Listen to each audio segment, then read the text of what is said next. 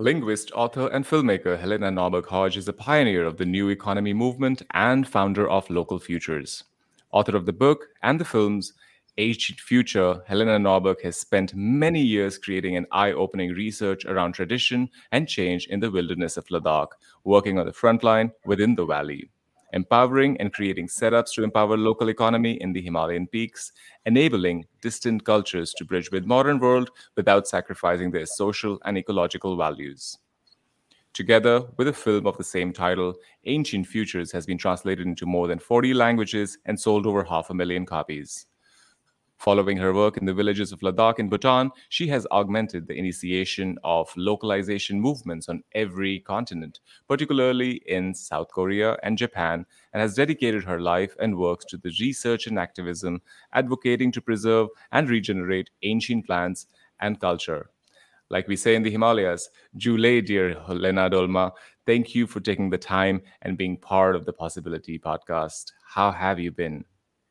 I'm good. Julia, happy to be here.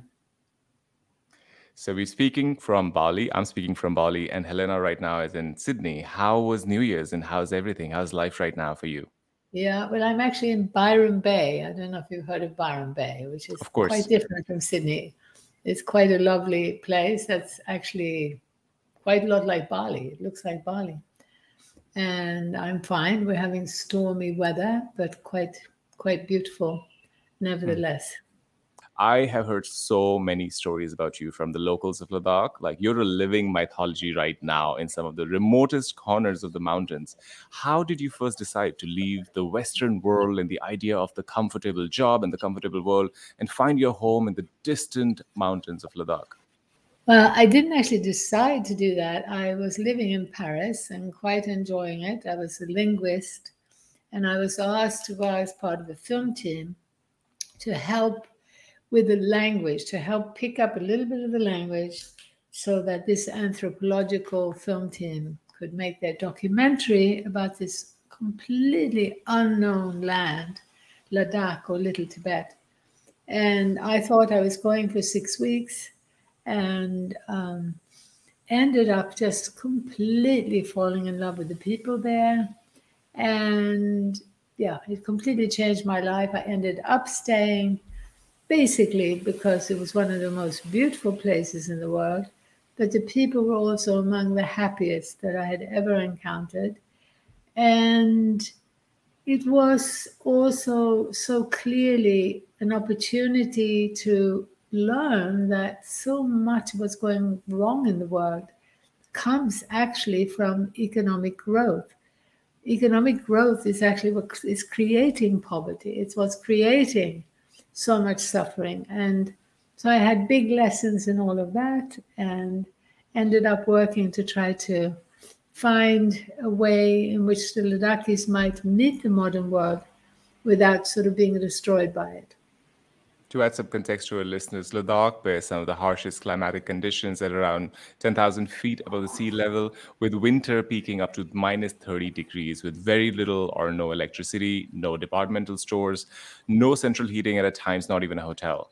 So I actually did a real primary research and heard local stories about you, maybe rumors, but there are like times when I've heard that sometimes you were even staying in caves in the faraway mountains and they were probably slow leopards chasing you. Is that a true story or is it just something that goes around in I Ladakh? certainly got lost out in the mountains. I did spend a whole night out in the wild mountains, having trekked, to a long distance through the area.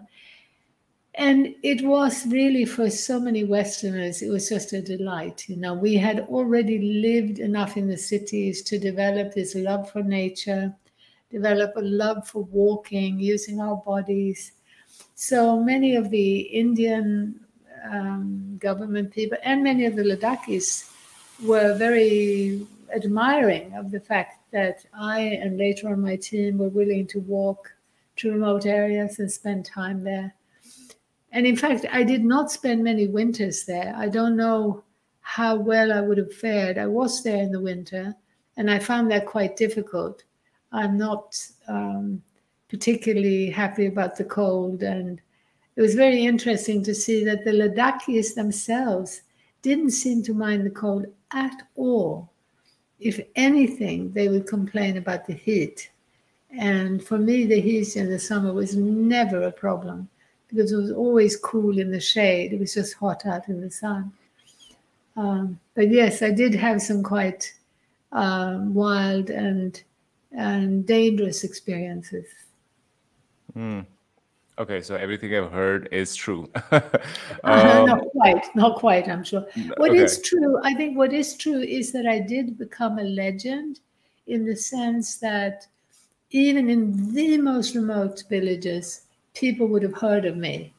And Mm, that also meant it was such a wonderful thing to be everywhere I went, welcomed with open arms, because I was the first outsider in that generation to have learned the language.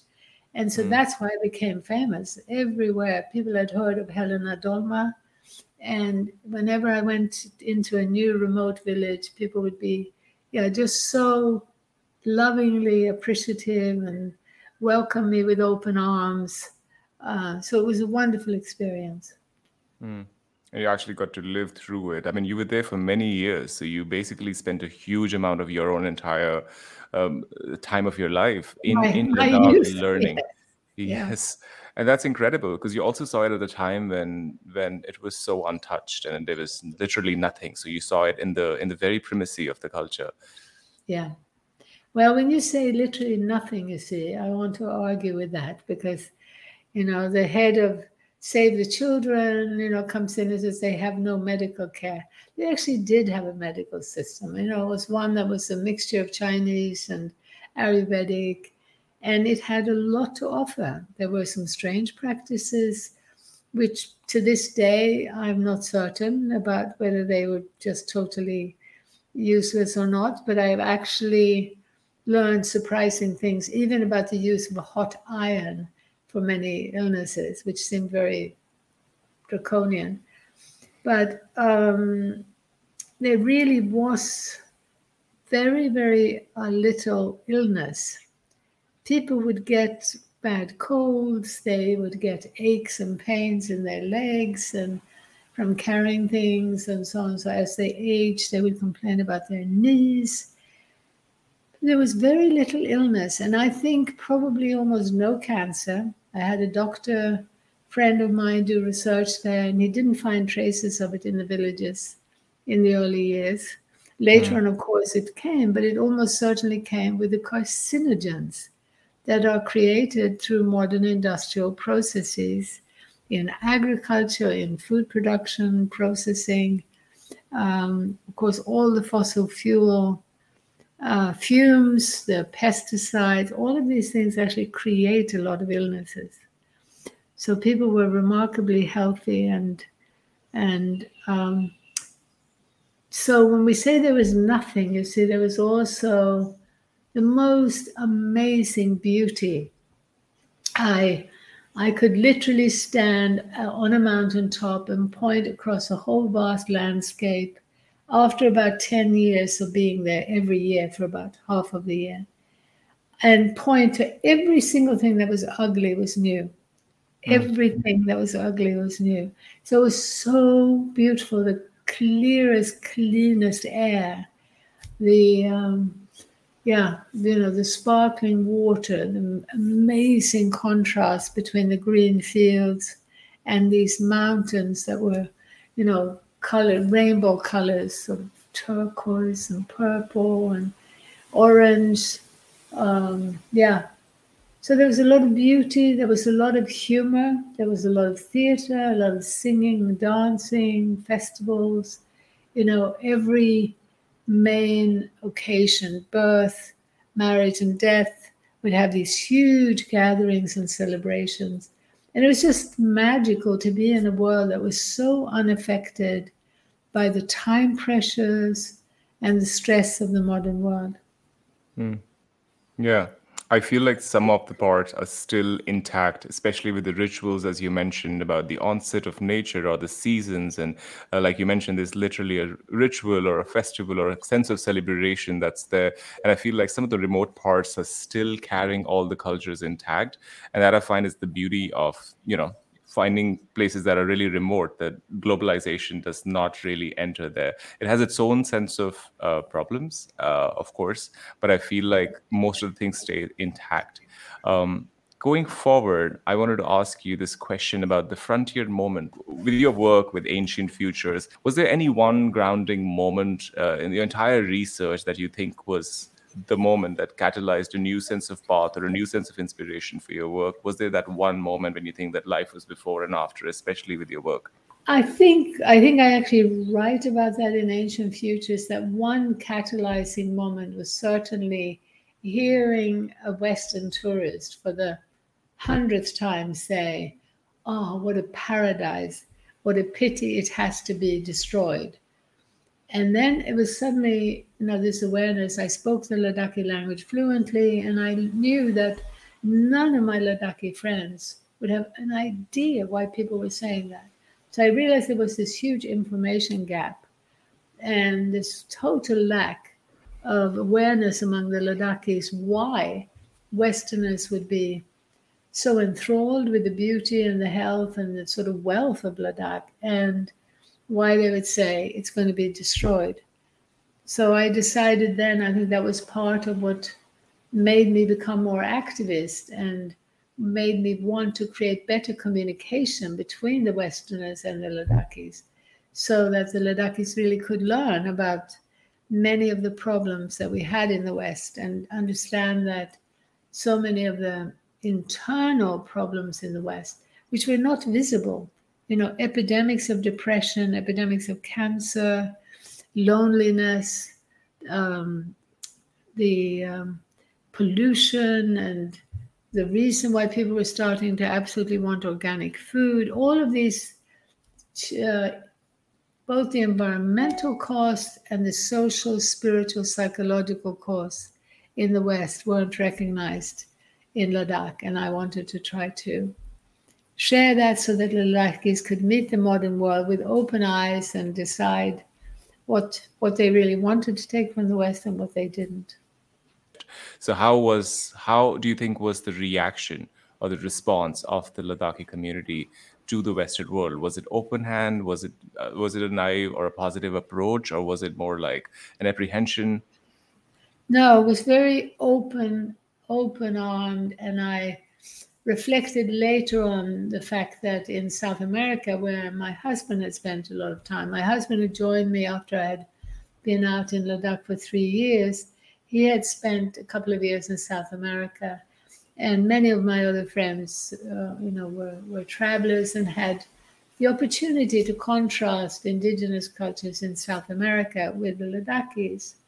And I think what we understood was that in South America, in most parts, people had been pressured by the Spanish and the colonizers for hundreds of years.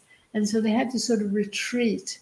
And they'd created a certain protective shield where they did not engage so openly and lovingly with outsiders, because they had been, of course, exposed to forces that were colonizing and very clearly destructive.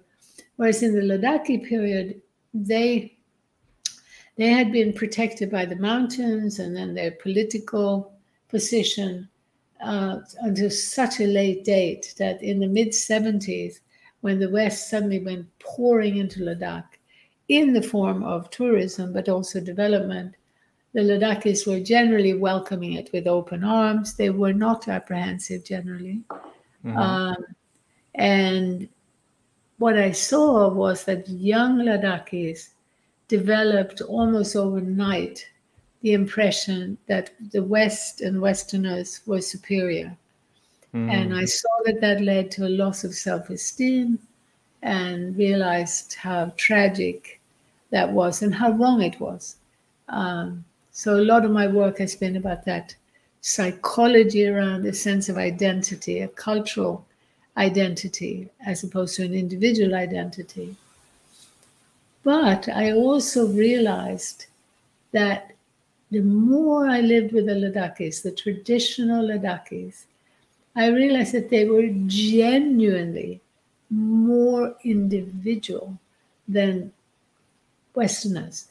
they were able to be themselves freely in an uninhibited way.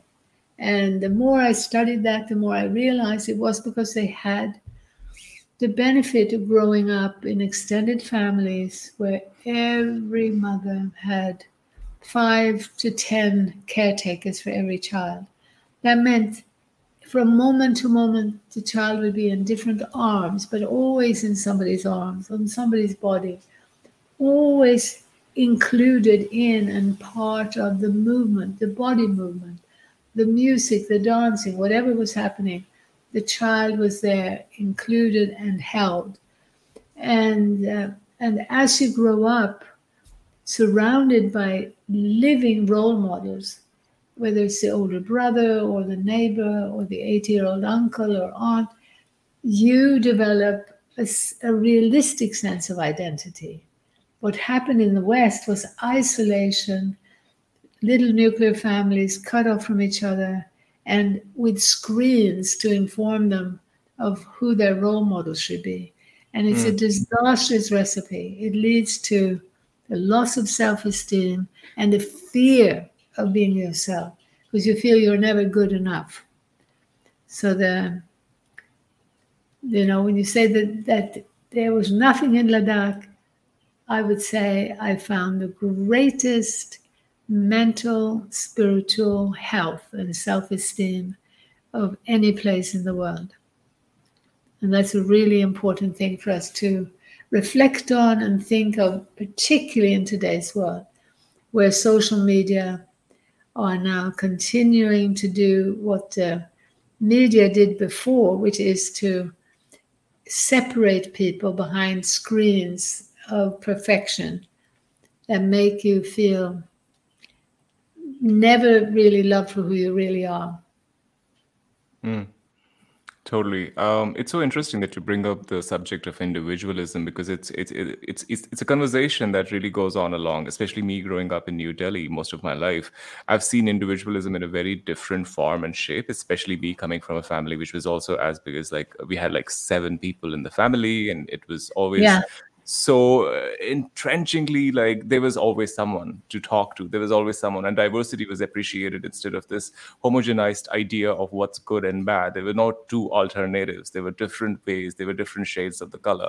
And it's very interesting because I have well traveled, and I've lived in the United States for a while. I've done my research in different countries, and it's just very hard to explain to a Western identity, or the idea of identity, especially about the Indian identity, that there is a very different form of freedom in that kind of individualism. Even the definition of individualism in especially United States of America versus in India, it's so different. Like, be unique is a lot more like there's a lot more appreciation of being unique in that part of the world versus in US, where it's branded to be unique, but everybody kind of acts like the same person which is on the screen, as you mentioned.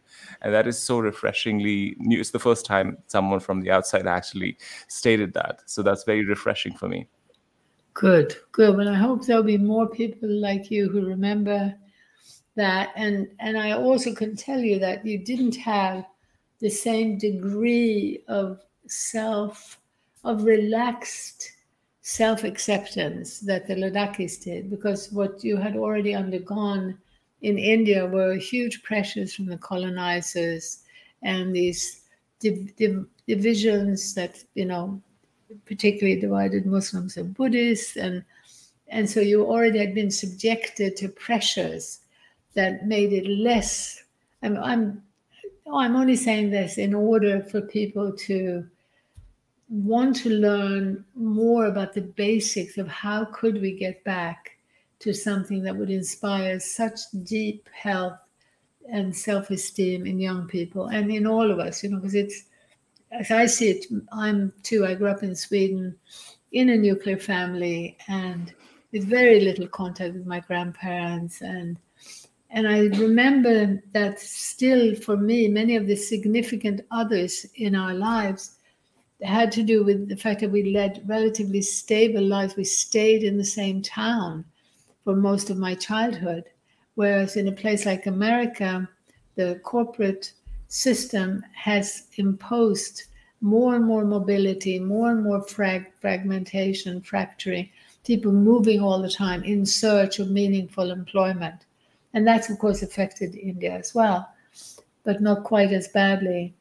So we need to understand the need for children to ideally grow up with that stability. You could choose to move, but ideally you'd be moving as a nomadic tribe. You would have, a whole group, an intergenerational group. Very, very important that you have the different generations together to create a healthy identity.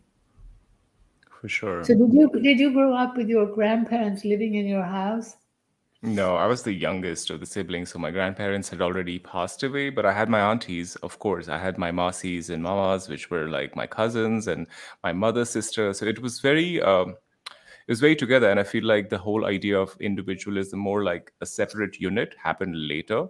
For me, I'm stating for myself, it was a good, refreshing take because it kind of built me to be more independent and be able to take bigger decisions about my life and take more, I'll say, bolder decisions, which has enabled me the path for what I do.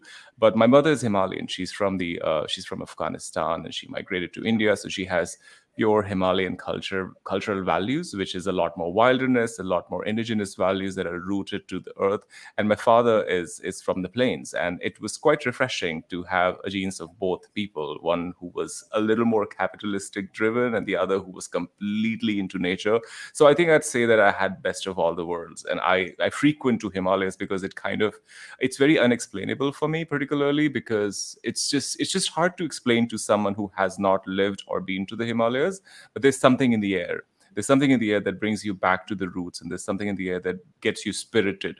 And I would say it's all over. Like I've spent my time in Bhutan, I spent my time in the Himachal, and I want to ask you if there was this unexplainable magic that you found every time you landed in Ladakh. Then you know that you were home, and something kind of like rests back to your body.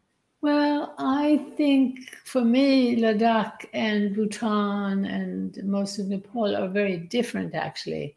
And Bhutan and Nepal reminded me more of the Alps. But of course, Ladakh is a completely magical, sort of otherworldly landscape. And I guess I felt, just so inspired by and drawn to that landscape in particular, and the clarity of the air, the dryness too. I actually thrive in that more than in the green and humid environments. And I felt like so many women who came to Ladakh that I had come home.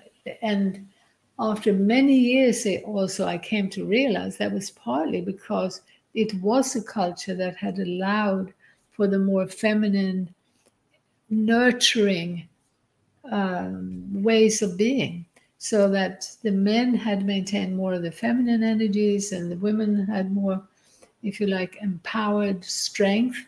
So you also felt completely safe as a woman, which, I had not realized before, that even in Sweden, I had never felt that degree of I'm safe. I'm at home. I'm in a more feminine culture, I would say. The best way to describe it. And I did feel that too, to some extent in Bhutan and Ladakh as well, but not to the same extent. And I would say probably Bhutan was a slightly more hierarchical in terms of male-female relations, but I never got as intimately involved in Bhutan. I only worked there over a 5-year period, going back for shorter visits. Kind of like as we talk more, I believe there's a certain form of rebellion on the way you've chosen your path, the way you talk about it, the way you eloquently and with absolute subtlety. There is a sense of rebellion, a generative rebellion to the path that you've chosen, and it's probably given a very new form to the meaning of life for you, the politics and the economics that you propose.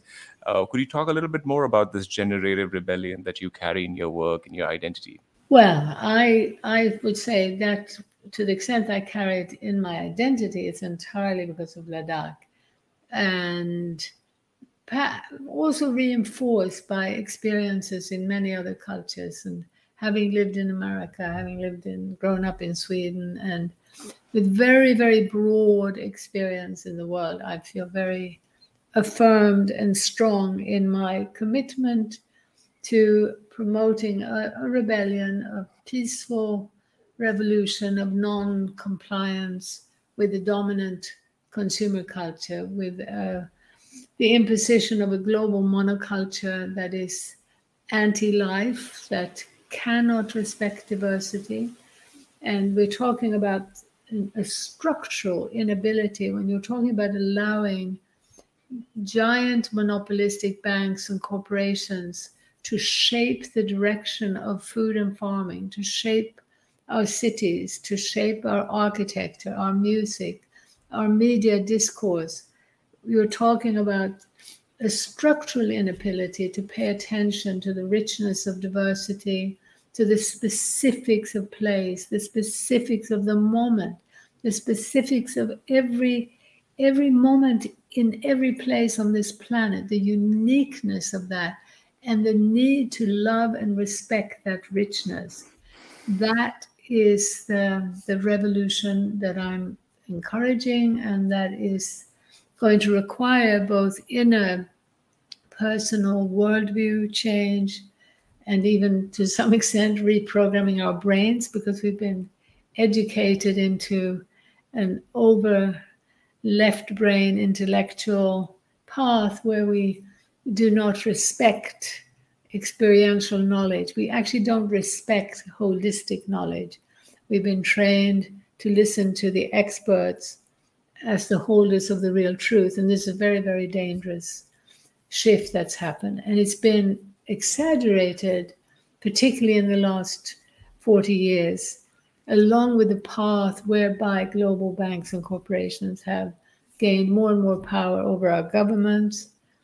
And yeah, there's a big picture there, which I gained particularly from being isolated from essentially the brainwashing that was going on in the West, where people had woken up to the fact that for personal psychological reasons, for environmental reasons, for democratic reasons, they weren't happy with the way that society was moving. And there was a rejection of this centralizing, urbanizing, corporate path that was emerging with the help of fossil fuels. So there was a demand for decentralized renewable energy, for organic agriculture, for abandoning this monolithic fossil fuel-based urbanizing path. And it was accompanied by the wisdom of Rachel Carson, who was a scientist who had realized that narrow, specialized knowledge is what allowed for the creation of things like DDT and other lethal substances to be used liberally, sprinkled on the earth to get rid of a few insects that we might not like. But she was spelling out the frightening costs of how that could affect bird life on the other side of the country or the world even. And so there was a demand for more holistic knowledge and for decentralization. And that was coming particularly from the West, from this sort of environmental movement that was questioning the dominant path. But as big business got involved with this, they were more and more funding and framing both the discourse or discussions in academia, in the media, in science, and continue to take us in a path of ever larger scale, concentrated, centralized, commercializing interest, and as I say, structurally linked to monoculture. So I am definitely part of, a growing number of voices questioning the dominant path of techno-economic global capitalism. But I think it's very important to go beyond left and right, to see as fundamental the need to respect diversity. And when we frame things that way, and we start looking at, well, what would cultural diversity look like? And why is it we need cultural diversity to maintain biological diversity? how can we accomplish that in the modern world? That's a very complex and interesting discussion. And I do think we need more of it. And I think people like you are very important players in that. I think what I see is that no traditional culture is now going to decide to cut itself off and go back to wearing only traditional clothes, only eating traditional food, put some kind of wall around itself and say we're going to stay exactly the same. Life never stays exactly the same. There's always growth. There's always change. The question is, are we changing in harmony with life itself? And more importantly, maybe not, I shouldn't say more importantly, but I say more importantly for us personally, are we changing in a way that makes us flourish, that makes us happy and healthy, want to be alive, want to be part of this great story of evolution? So we have a lot of indicators now to say that the dominant consumer path definitely does not contribute to well-being, either human or ecological. And so what does contribute to that? That's a very important study. There is a project that started with National Geographic called Blue Zones. That's an interesting part of this, and very close to the sort of thing that we promote, because they started with a project to look around the world at where people live to be more than 100. And of course, as it turned out, in those pockets of society around the world where people live to be more than 100, you also had quite a lot of happiness. You had quite happy, content people. And it turns out that very common principle there was intergenerational community, a strong community fabric. And to what extent that is spelled out, I don't know, but I can more or less guarantee that part of it was also a healthier environment, a healthier ecological environment. Fewer pesticides, fewer chemicals, plastics that have been born of the needs of commercial entities to make more profit, not the needs of societies to grow and flourish and evolve. And we are now in a very dangerous situation where we must start looking at our choice as we move forward. Yes, for sure. I believe that there is also a subculture that's kind of building up, and I don't know how strong the subculture builds up, especially considering, as you mentioned, there was an alternative world of holistic education happening back in the day, especially in the 70s. And I think the pandemic is an important reminder for the entire planet to actually see through our life choices and see through how we live, how we exist, what we consume, and how much we consume. So I think it's a refreshing start for few people who want to take it more individually than as collectively. But do you propose any other mediums, especially since the machine has never been stronger? That's my personal take. I think the machine, especially with the algorithms, with internet, the machine has never been stronger. So how do you suggest, as an individual or a collective level, for people to navigate through and find the sanity of being aligned to the land? Well, first of all, I think, again, really important is to remember the alignment is also with our deeper innate human needs, and a fundamental need, more primary than the need for connection to nature, is to others. Every child that's born primarily needs that holding, that connection to people. So the intergenerational community fabric is fundamental. And that intergenerational is so important because in those structures, you have far less competition. It's a natural structure. It's how we evolved. Because, of course, young people need the help of older people. Of course, there are deep, fundamental reasons why, for most of our time on Earth, we developed who we are through intergenerational collaborative structures. So, this equally important, of course, for our survival is connection to nature. and respect for nature and respect for the principles of nature, for the diversity of nature. So for individuals right now to navigate the current climate and to step back and recognize that the machine, basically meaning a techno-economic commercial system that has taken hold of our governments, taken hold of our worldviews, shaped identity, shaped structures that naturally encourage enormous pressures on us. We are all rushing faster and faster in a system where we have to just struggle to stay in place, just to pay the rent, just to have a roof over our head. We are running after the dollar faster and faster. So I think the first step that we encourage is don't even look at that machine before you make it a priority to connect. Connect with some like-minded people. And with the goal, what we're providing for people are tools that we say, we'd like you to connect with a group.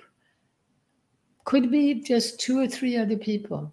And the goal is to try to understand what is the best path for me personally and for the planet, seeking well-being, for me well-being, for other people well-being, for the planet well-being.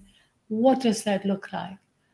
So that's the framing that we invite people to join us on a journey where, Ladakh helped me to step back outside of the Western culture, to actually be able to see it as a culture, not as the only way that humans have ever existed, not as some kind of inevitable evolutionary techno path where companies just naturally get bigger and bigger. It's not been natural ever.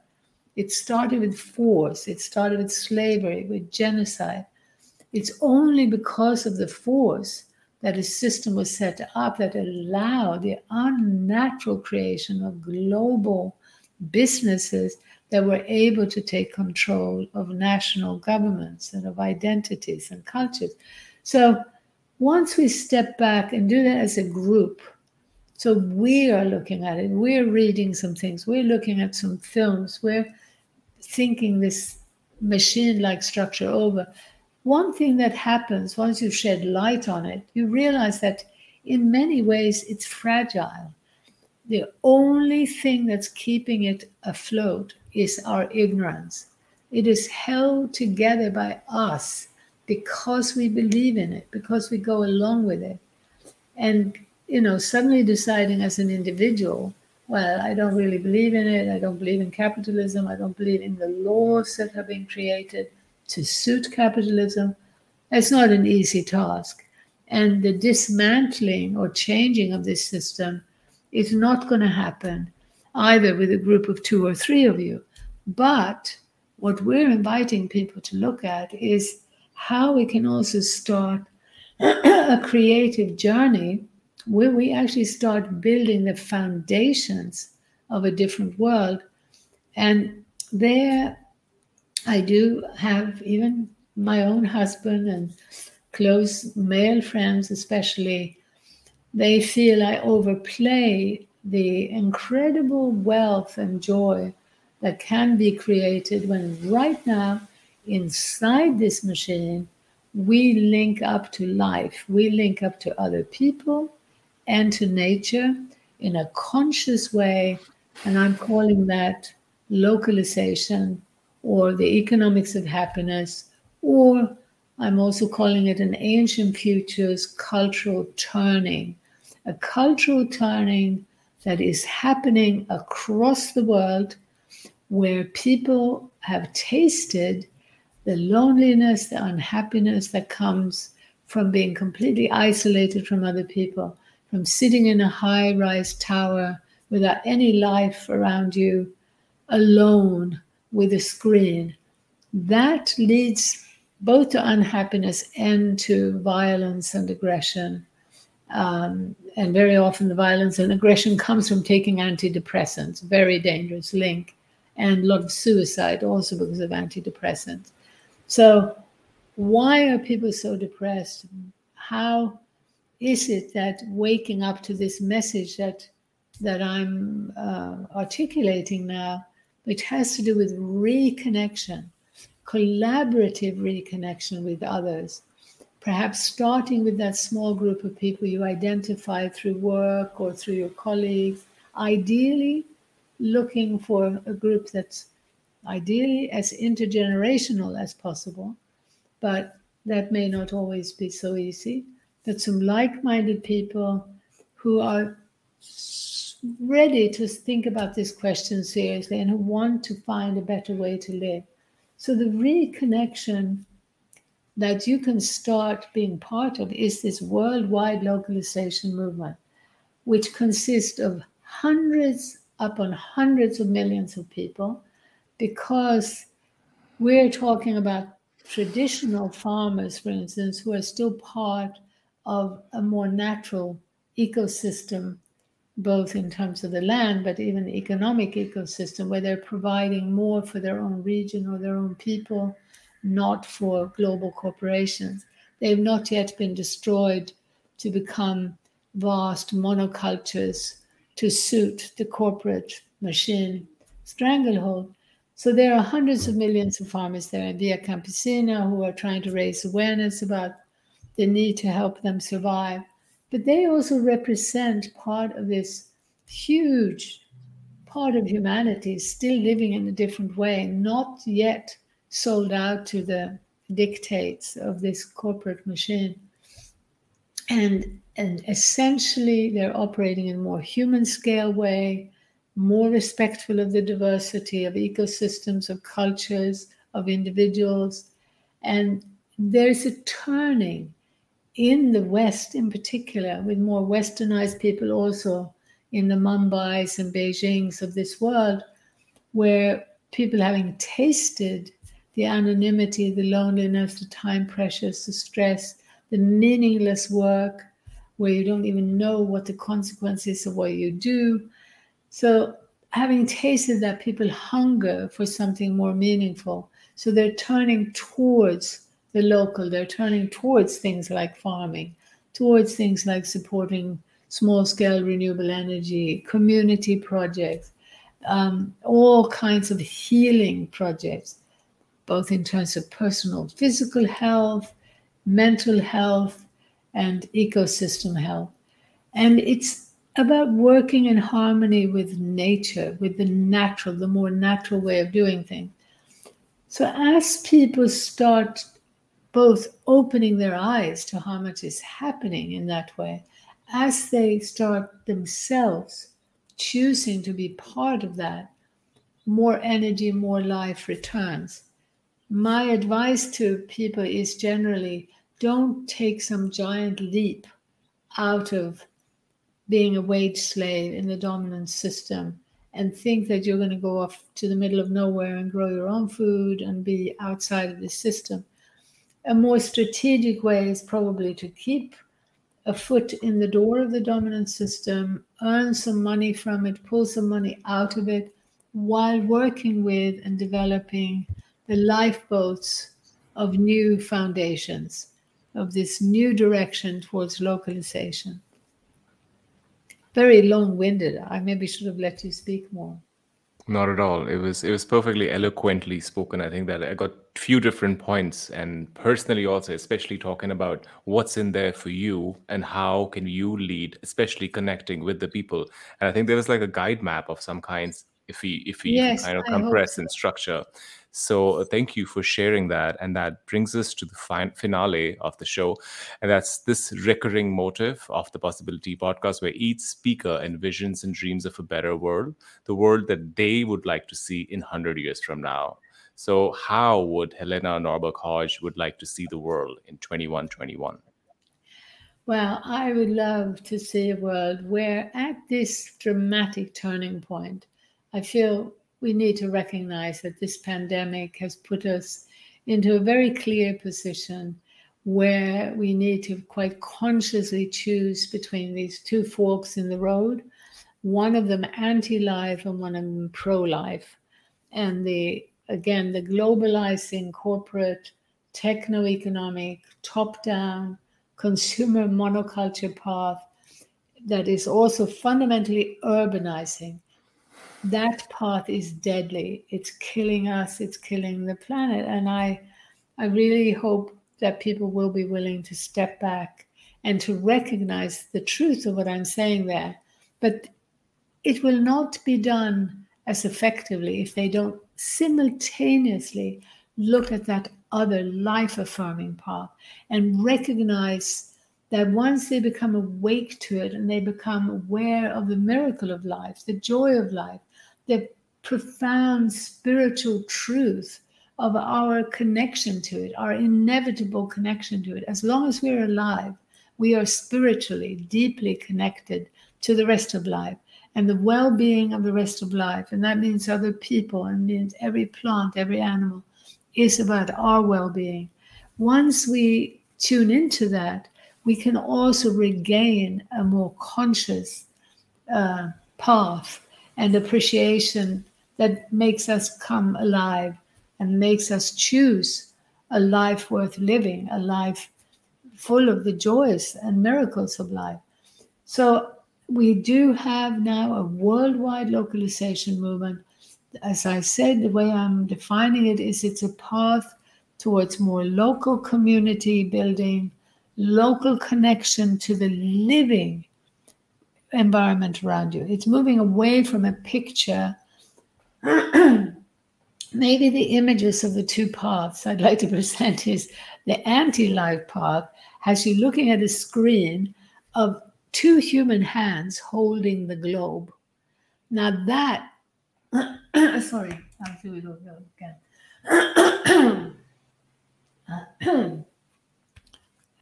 Maybe the best way to see a visual image for these two divergent paths is to understand that the one, which was actually brought in by big business at the time of Rio, the world's biggest environmental meeting in Rio, that was a meeting funded and organized by global corporations. And the main leader of that was someone named Maurice Strong, whom I knew personally, who was a good person, who was seriously concerned about the environment, because his wife, who was my friend, had woken him up to the damage that was being done to the environment.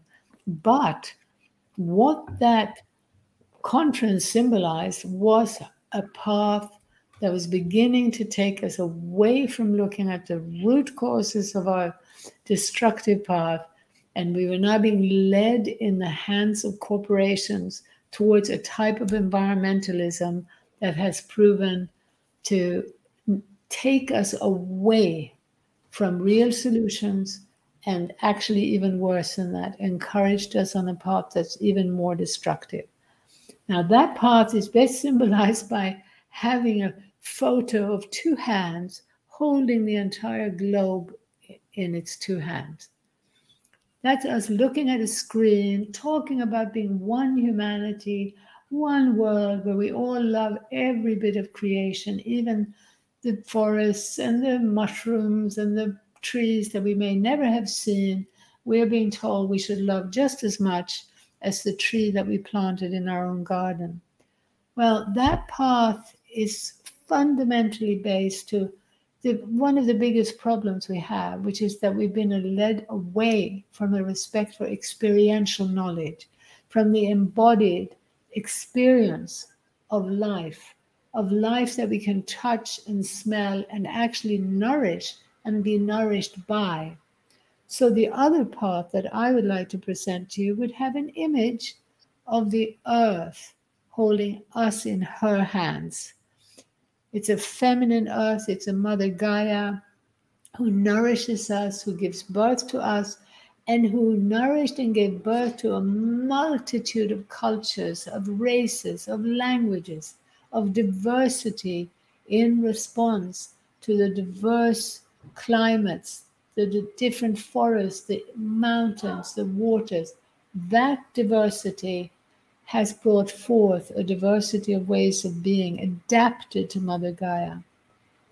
So in the next 100 years, I'm hoping that even, sorry, just a minute. So hi. Sam. Thank you. Have a great day. Thank you. The dream is that at this crucial turning point that we're facing today, with this huge fork in the road, one of them a techno-economic, global, corporate consumer culture, top-down, undemocratic.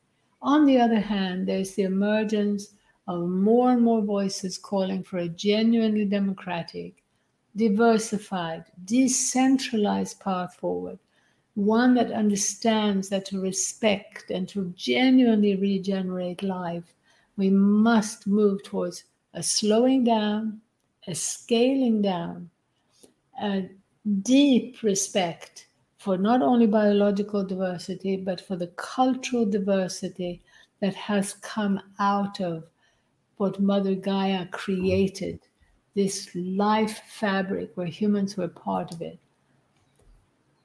The way forward, as I see that it is likely to happen, is beginning to happen, is that we're getting more and more conversation between the most urbanized, distanced people of the planet who are coming back towards the earth, making a huge cultural turning towards respect for the indigenous, respect for the feminine, respect for wild nature.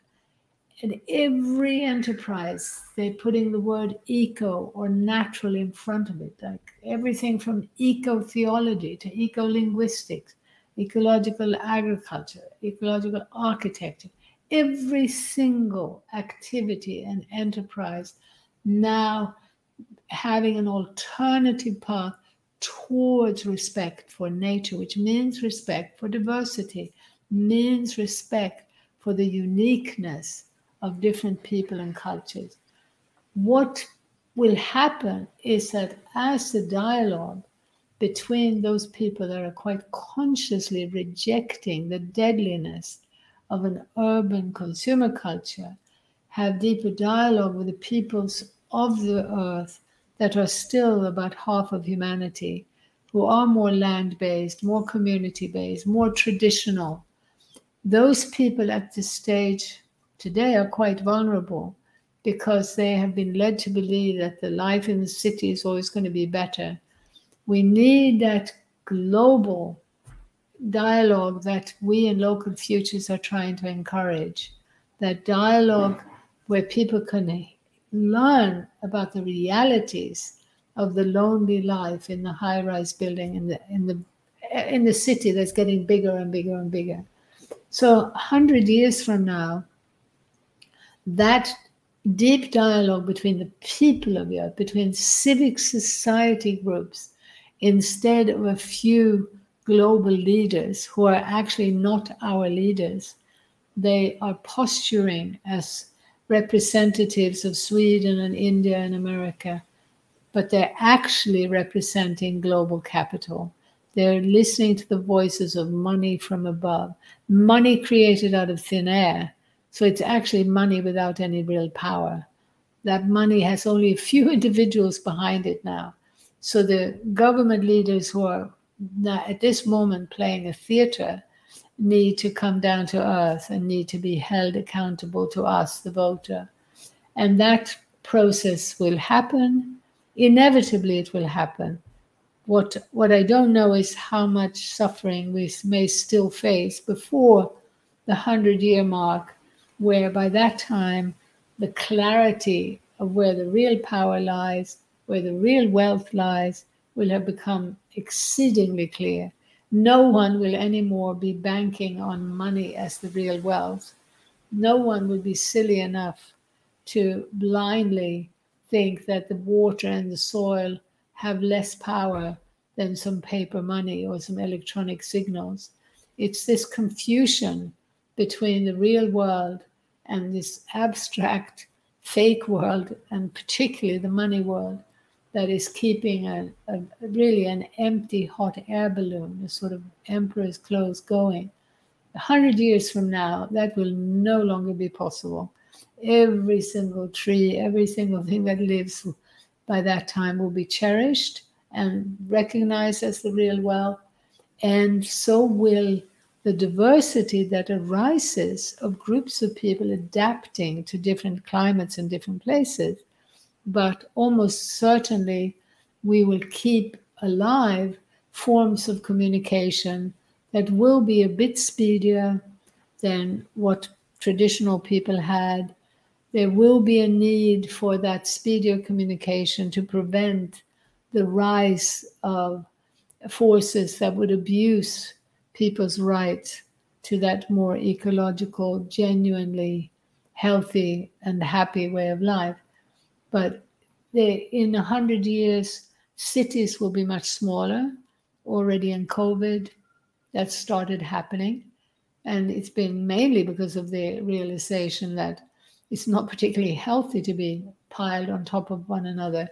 But once we really wake up to the amount of abstract, confusion and fake climate change solutions that have been foisted on us, we'll see, of course, we want to move towards cities that really, don't exceed probably about 1 million people, because you want to have a relationship between all those people who live in the city and the natural wild nature around them.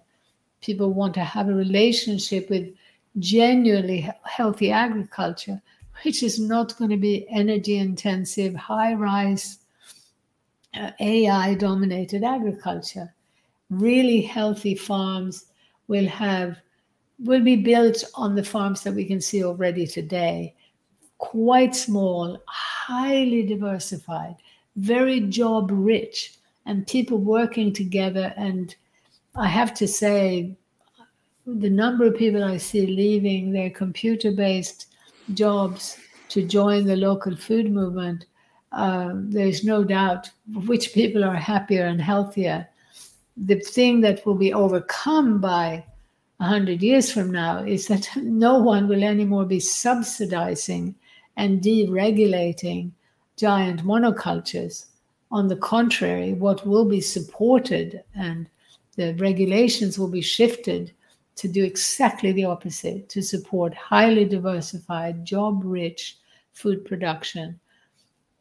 And food production includes, forestry and fisheries, all of it providing, all the food, the building materials, the fiber that we need to feed, clothe, and house ourselves. So there'll be a planet where human beings, human labor, human eyes and intelligence will have figured out how to heal the planet while increasing productivity, genuine productivity, because people are no longer pulled into producing wealth in the form of electronic signals and paper. They are now employed in generating genuine wealth, and that all, comes from the natural world. So for me, even the journey to get to the 100-year mark is very exciting, because I'm engaged with people who are demonstrating in small pockets, but all over the world, that on any given piece of land, if you diversify, and ideally as fully as possible, so you would have animals that provide fertilizer, labor, protein, you would have vegetables and fruits, you'd have bushes, you have trees, you have this mixed production system. You can produce vastly more out of any bit of land, anywhere in the world. Diversity will always be more productive than monoculture. Once people have really woken up to that, and we have shifted taxes, subsidies, and regulations to support that genuine wealth creation, and stop talking about what's more productive in terms of how many dollars it produces, which is a completely misleading indicator. Once we have made that leap, we will be on the fast track to heal the planet and society. Wow, thank you so much, Helena Norberg Hodge, Very who important. actually have this amazing wisdom conversation and your intelligence and your amazing research in Ladakh. It was truly insightful. I will take a few hours to process this conversation, but it was so amazing to finally get to talk to you and share it with us, the listeners. Well, thank you. Thank you for doing this and for helping to get the word out.